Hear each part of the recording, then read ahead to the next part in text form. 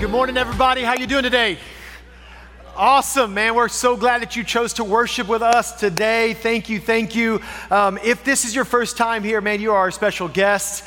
If it's your first time at church in a long time, thank you for coming here today. It's always a little bit of an uphill battle just for anyone, but I know just being able to come be a part of a different culture, maybe you're from a different denomination, maybe you're from a different religion, maybe you just were like, man, I really feel like I need to go to church. I was just driving by or maybe you took a wrong turn, whatever it might be. It always feels like an uphill battle to get here and then to be a part of what's gonna happen, you know? I mean, you got random people standing up during the middle of a song and raising their hands, and should I stand up too? Or is it make me more spiritual or not spiritual? Am I not, all those kind of things. And honestly, that's not it at all for us. What we believe is that worship for us is coming here together as a collective congregation, and we are just out of the overflow of the gratitude of our hearts. We express ourselves to God and say, thank you, you are worthy.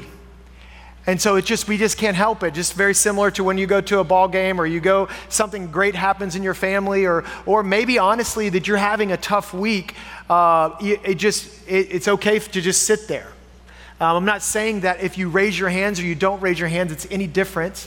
It's just the matter that we feel free to express ourselves to God because He's worthy. And if it means raising our hands, man, we want to do that. I mean, we also have dancing and snakes in the back, but if you need it, I'm just kidding. We don't have that.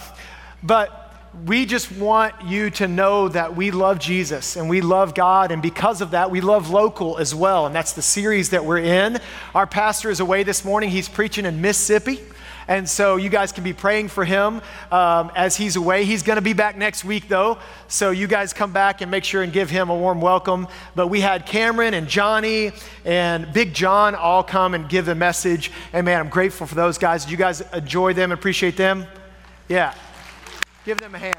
They really did an awesome job. And so we're excited for this series, Love Local. And really what that Love Local means, so back a few years ago, that Love Local word, the wording just kind of popped up because what we were trying to do is the people were just going like, hey, instead of buying from these big organizations like these big Wally Worlds and Targets and Amazon Primes and all that kind of stuff, hey, let's shop local and support people in our community.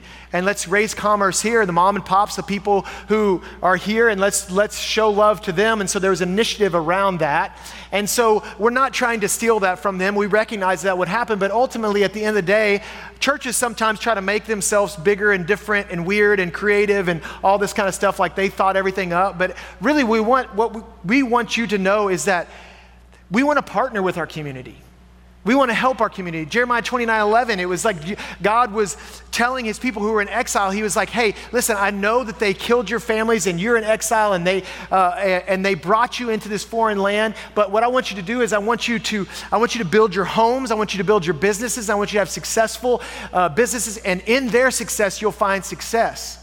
And so there's really just no excuse for us to be able to love people and to help our community and all the businesses and all the people that are around here in doing that with God's love. And so that's what we're going to talk about in this series is how are we going to love local? So this week we're going to talk about loving God. Next week we're going to talk about loving our neighbor. And the next week we're going to talk about what it means to love one another. But what does it mean to love God is what we're going to talk about today. It's just the blocking and the tackling of our faith, all right? So, Jesus was talking to these religious leaders, and they said to him, hey, they're trying to trick him. They're like, hey, so what's the greatest commandment, huh? And they were trying to figure out how they're going to prioritize it.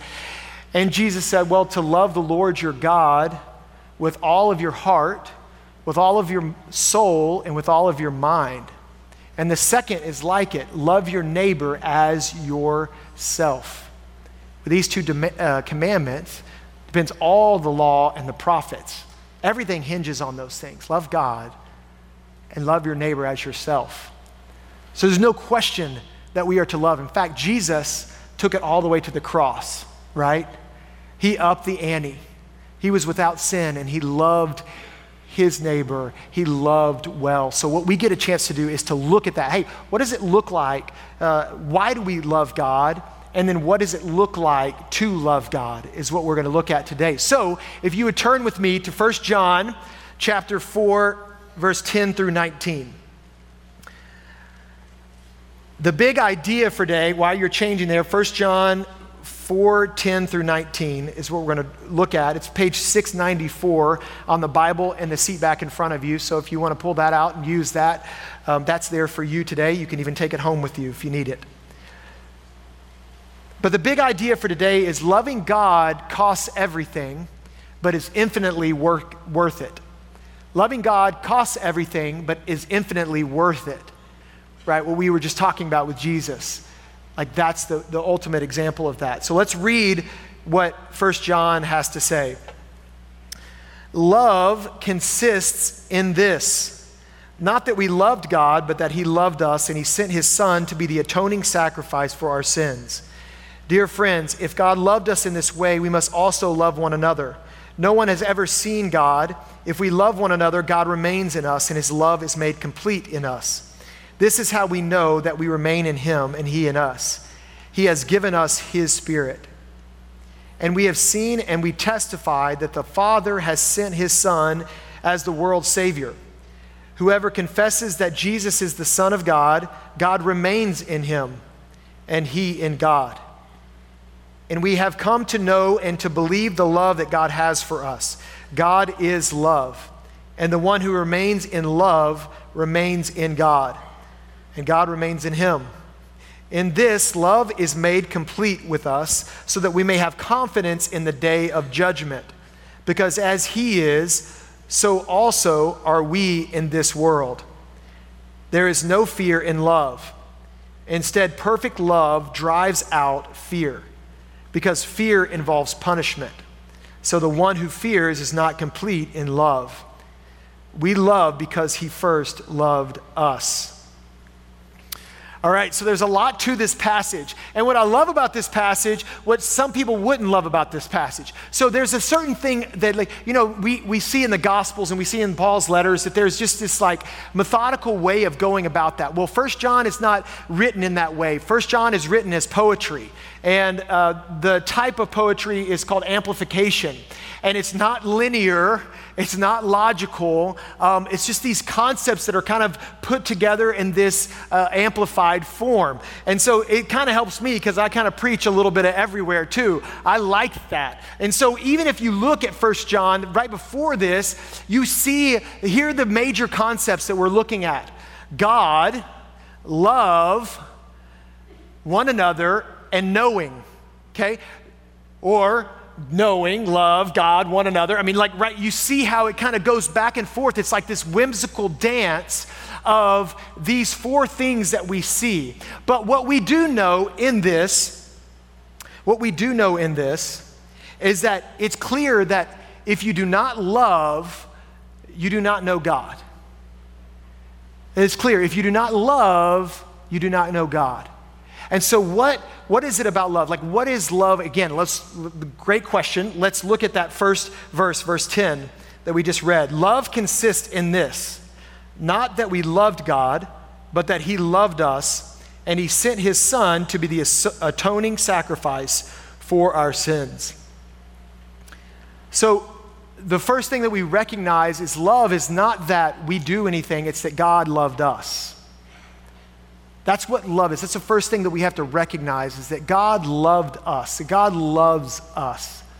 And how did he do that? And how did he show himself in that way? He sent Jesus as the atoning sacrifice. Some people's translations might say propitiation, which just means that God was appeased by Jesus. He was satisfied by Jesus and his sacrifice. Like that in the Old Testament, there was a blood covering that was required for that. If there was a sin, there was anything that was wrong, there was a blood covering. Well, in the same way, Jesus was that covering for us. It's like it washed away our sins. Maybe you've seen that before.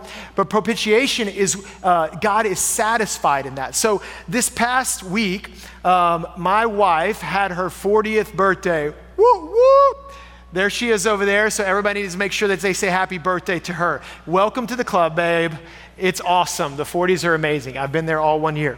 So in that we were gonna go with her twin sister, she's a twin, and we were gonna go to Mexico. We were gonna celebrate that. And so we got up on Monday at really, really early, and we got on the plane and we were off and we were ready to rock and roll. Well, we got to Houston, which was a connecting flight, turned our phones back on, and it was like ding, ding, ding, like already at about 7:45 in the morning. And I got a text from my mom that said, "I don't know what to do. Penny has jumped the fence." Penny is my dog, okay? She has jumped the fence and she found a skunk. And she has been playing with the skunk for the last 45 minutes. It has been in her mouth. It has sprayed her multiple times. She won't let it go. What do? I don't know what to do. Now, if you know my mom, she is like the sweetest, nicest, gentlest, most compassionate lady, but she's tough as nails. I mean, she does, from the time she gets up at 4 o'clock in the morning to the time she goes to bed at 10 o'clock at night, she doesn't sit down. She is constantly going, doing. She can kill snakes. She can cook a mean meatloaf and mashed potatoes. I mean, she is like Wonder Woman. And so I am like, okay, my mom doesn't know what to do. This is weird to me because normally my mom wouldn't do that. So I call her, doesn't answer. I call my brothers and like, hey, will somebody help? Because I only have a little bit of time. And so I'm like, will somebody help me? Whatever. She goes, my brother goes, I just got off the phone with mom. She's crying. She doesn't know what to do. She feels responsible. You need to fix this. I'm like, okay. So then I call my mom and I'm like, Mom, I'm so sorry. And we start to work this out. Well, it's so weird. Like, it's the same time, Melissa's twin sister, her daughter broke her arm and they end up having to get back on a flight, and she's talking, she's crying, having to get back on a flight to go back home so she can't actually be there with us. So I'm sitting here talking this, I'm trying to figure out what to do. There's a certain part of me that like a dog's a dog, so just let him go. But then I'm thinking about my wife, it's her birthday, I'm thinking about my daughters and all that kind of stuff. So I'm like trying to figure out how we're gonna fix it. I don't know what I'm gonna do, right? So the whole way to Mexico, I try to figure out something, but my brothers are gonna try to help me. The whole way to Mexico, I'm like, okay, I guess like this is gonna be okay. I don't really know, right? And so the whole time I'm thinking, so I finally get to Wi-Fi that afternoon, late afternoon, and I finally get to call my mom, and I'm like thinking of all the things that I'm gonna say in my mom, because I'm like, she doesn't need to be crying. So I'm like, hey mom, hey, how are you doing? She goes, I am so sorry, I didn't mean to. I was just scared, I didn't know what to do, and I've done this, and I've taken care of her, I put her here, and I've bathed her like 4 times, and I bought this skunk stuff, and she just starts going on and on about how she's gonna, she's trying to fix the problem and how she's sorry for it. And I'm sitting in my mind, and she won't let me talk, and I'm like, Mom, no, I'm sorry. I'm the one that dropped the dog off. My dog was the one that jumped over and got the skunk. Like, what are you talking about? And the point of that story for me is this, is like, my mom, she cannot not love me. I mean, there's nothing I can do that my mom's not gonna love me. It's just kind of who she is to try to make it right, whatever the situation is. Whenever at me, I would have been like, if it was a flip coin, I mean, with anybody else but my mom, I would be like, no, what are you doing? I let the dog in the street, go find somebody to go pick him up, But my mom, she loves me, and she can't help but love me. In the same way, that is the Father's love. That's what propitiation is. It's not expiation, which expiation is to take something away, which is great. It's God, Jesus took away the sin, but propitiation means that God is for us. Not only did he take away the sin, but he is for us in sending us a sacrifice. God loves you in that way. That's how much he loves you. So your first point is this: God cannot not love you. English teachers, I'm sorry, it's not started yet, the double negative there, but it just fits because God doesn't make sense half the time. Because God is fully holy, but he's fully loving. So at the end of the day, to me, what makes sense is that God cannot not love us. And I don't know why, but I just know as I look and I see that sacrifice, that, man, he sent his only son, the most valuable thing, to be the sacrifice, the covering, the atonement for our sin. It doesn't mean that his love doesn't look different to different people. So like if you look at whenever he was talking in John chapter 17, he was talking to God, but he was talking about his disciples. This is what he said. His disciples loved him. His disciples followed him. And this is what he said in 17, verses 9. He says, I'm praying for them. I'm not praying for the world. I'm praying for those who you have given me, for they are yours. See, there are people who God calls his own. There are people who have been, what it says earlier in John, have been born again. There are people that have a new start in Christ because they have been chosen by God. Well, how do we get chosen by God? I mean, a lot of people think it's because you're trying to be perfect. If you can be perfect, if you start doing the right things, then God's going to love you. But we see Peter, who is one of the ones that God loved so dearly as well. Peter, one time, Jesus was predicting that Peter was going to deny him. And this is what Jesus said to him. He says, but I've prayed for you that your faith may not fall. But when you have turned again, strengthen your brothers. So it has nothing to do with what we do. It has everything to do with who God is and that he loved us first. But there's something about Peter because Peter loved God.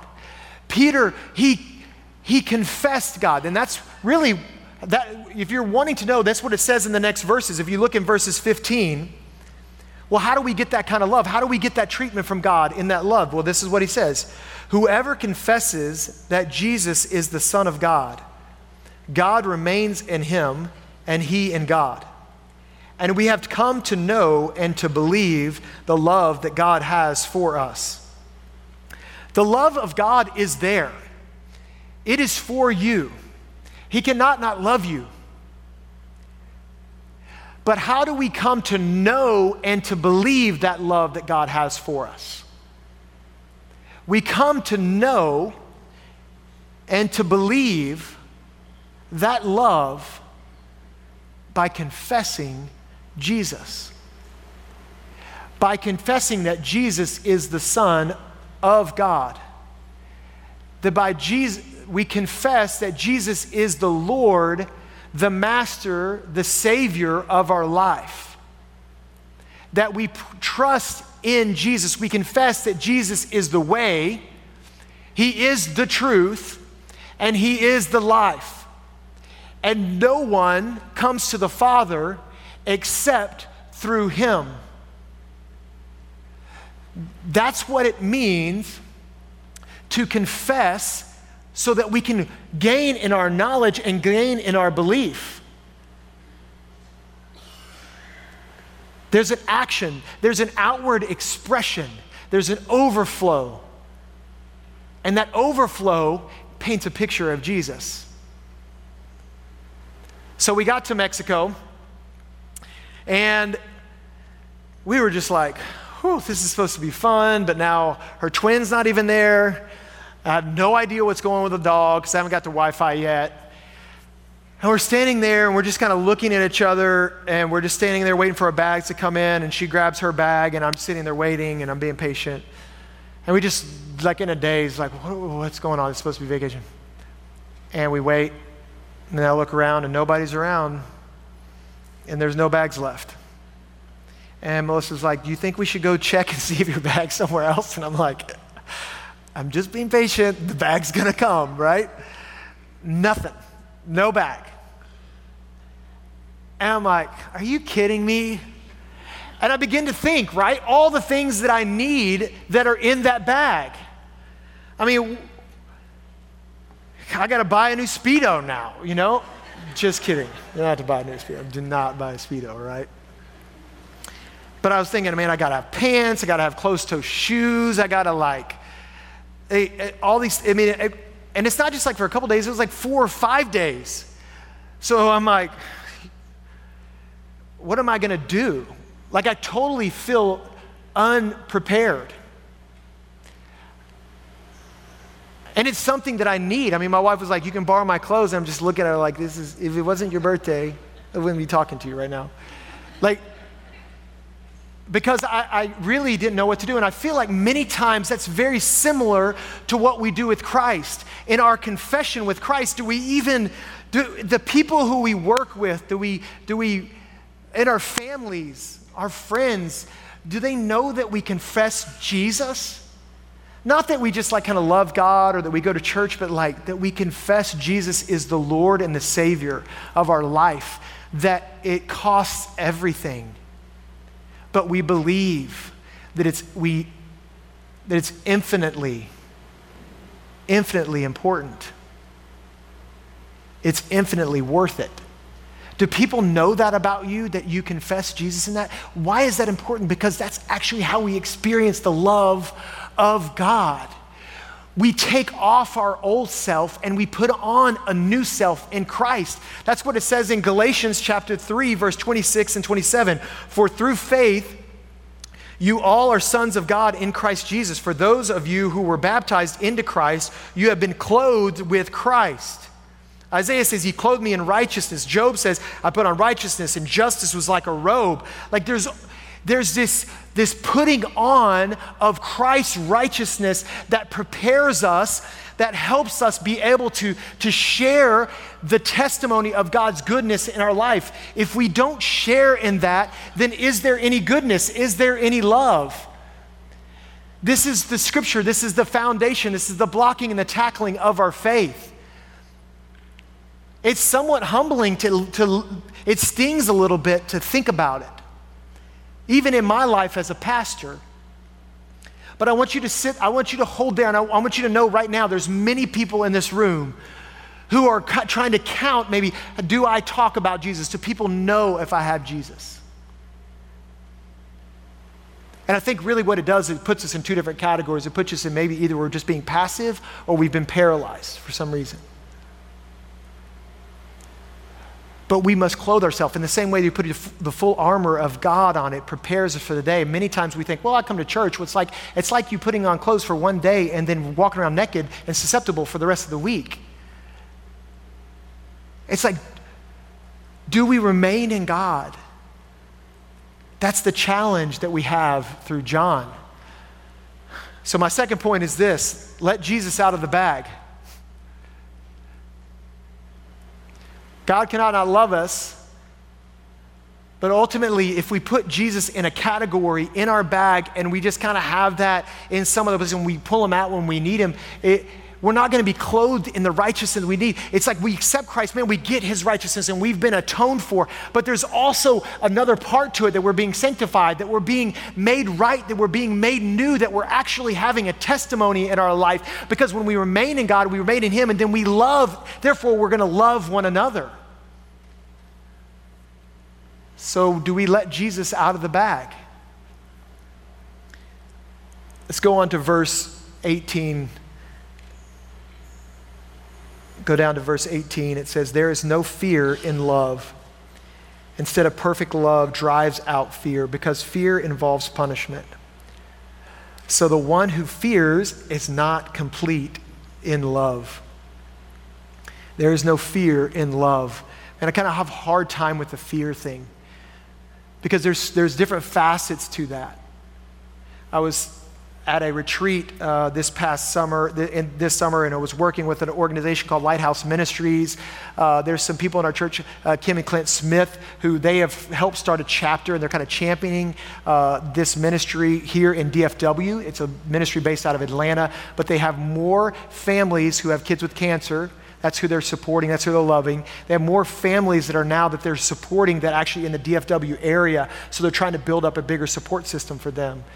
And so it's a faith-based organization, but the kids and the families who are a part of this, they're not necessarily faith-based. They're all from different walks of life. They just need a support system to be able to help them. And so Lighthouse helps them. And so I got to go to one of the retreats that they did and to see them in action. And one of the families that was there was a boy who was 17, which was kind of older for their group. And they all kind of get together and they love each other, and their kids, like, you bring families from your church to go and serve alongside and kind of love those families for the week. And so there's kids that are serving kids. But this one kid who's 17, he found out that he had cancer this past spring, and it was after football practice one day. In fact, he was a running back in Atlanta, and he was on the fringe of really being one of the top recruits in the Atlanta school districts. And so he went after practice. His side was hurting, went into the doctor, and the doctor diagnosed him with stage 4 cancer, all in his insides, all the way up to the back of his brain.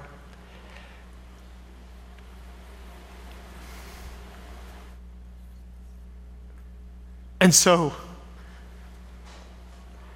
this kid and his family were there, and they were just normal kids and just having fun and talking and all this kind of stuff. But at one point, the kid got to kind of tell his story, and he said his family was faith-based and they believed in Christ. And he said, you know, at first I thought I was training in my life to be able to play college at the next level. And he said, what I didn't realize is that I was training to save my life, because I can do all things through Christ who can give me strength. This gentleman had 2 years of chemo in 6 months.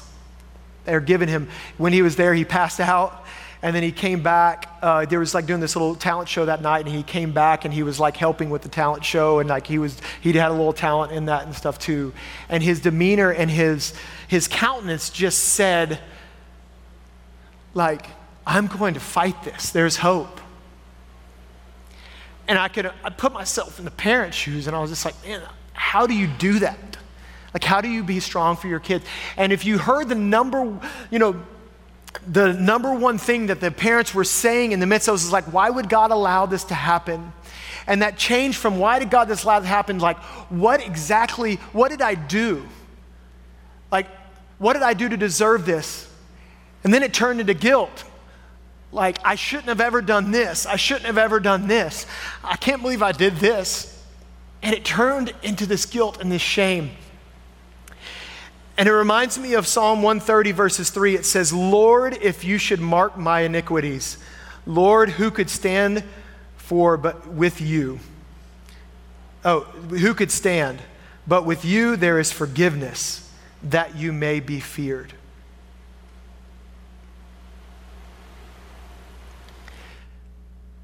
And what people need to know, what they needed to know, is that there is forgiveness in the Lord. The reason that we fear the Lord, right? It says that perfect love drives out all fear. Well, if that's the case, then why should we have fear? Well, in Proverbs, in 1, it says, fear the Lord. Fearing the Lord is the beginning of knowledge. And then in chapter 9, it says, fearing the Lord is the beginning of wisdom. So why would we fear the Lord when it says perfect love casts out all fear? Because fear begins and ends with the Lord. So why would we fear the Lord? Why would we do that? Well, because if we don't, then what we would do in our nature is we would take the credit for everything. We would build ourselves up. Many people are born on third base and thinking that they hit a triple. But at the same time, we know that at any moment, at any twinkle, that life and time can change. And it can be so different. So when we fear the Lord, it keeps us in this place of humility. It keeps us in a place of humbleness and of joy, where we can withstand the ups and downs of life. Why? Because loving God costs everything, but it's infinitely worth it. We believe that God, we fear him because he is completely holy. but we also fear him because there is forgiveness of sin in the blood of Jesus. That's why it's important. My last point is this. God counts hairs, not sins.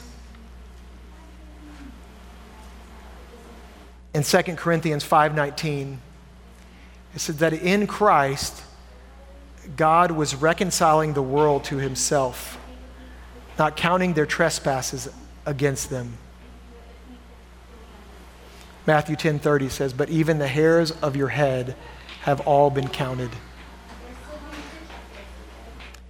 There was a lady at our church who, on Mother's Day, she went to the Mother's Day weekend. She went to one of our downtown ministries and she was serving there, and she gave a gentleman some money to go get an ID. And she said, I don't normally give this, I don't do this, but I'm not your mother, but I want to do something motherly for you and give you this money so you can get an ID. So she went back a couple weeks later and she said that she came back and the gentleman came up to him. She goes, hey, I got my ID and actually I got a job, so thank you so much. And she's like, oh, that's so great. I'm so glad that you got a job with that, you know? She said, I went back a couple weeks later after that. She saw him again. She goes, I got a job and I got my own apartment. And she's like, I want you to come see it. And so she went with him to the apartment. In fact, she gathered a bunch of her friends together and they got some stuff for his apartment and they helped him furnish the apartment and get going again. And I thought, man, what a great story of thinking about the life change that happened in that guy. And I think what happens sometimes, if we start to live in our own fear, then we start to make excuses for things and we don't see how it's going to add up.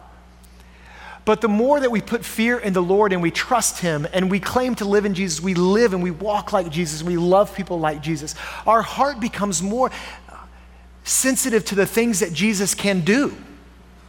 Like that who he is and who God is and what he does and how he does it. And we don't try to get to the end of it.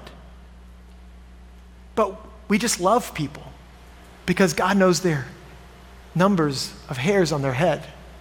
He loves them in that way.